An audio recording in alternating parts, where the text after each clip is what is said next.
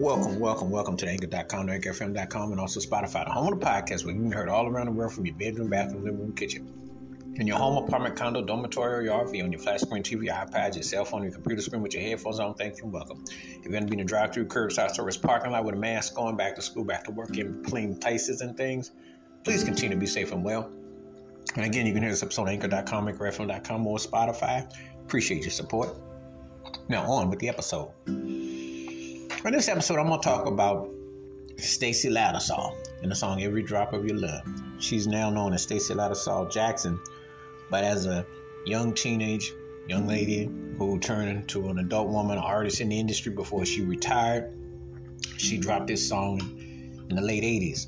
She was recently featured in Truth and Rhythm, hosted by Scott Goldfine, and you can watch it on those YouTube streets, and please support it. And it was a great two-part interview, and she talked about the industry and everything. But this was one of those songs that she left behind a young teenage girl and went into adulthood. This song was very soulful, very candid, and it was sensual. And she had a very distinctive voice and tone.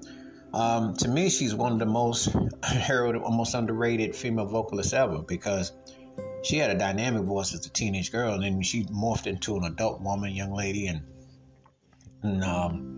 truly incredible range, and it was the kind of song that was a springboard for a lot of a certain style aesthetic that would later come into prominence, but it still had a nice groove, had a nice melodic melody.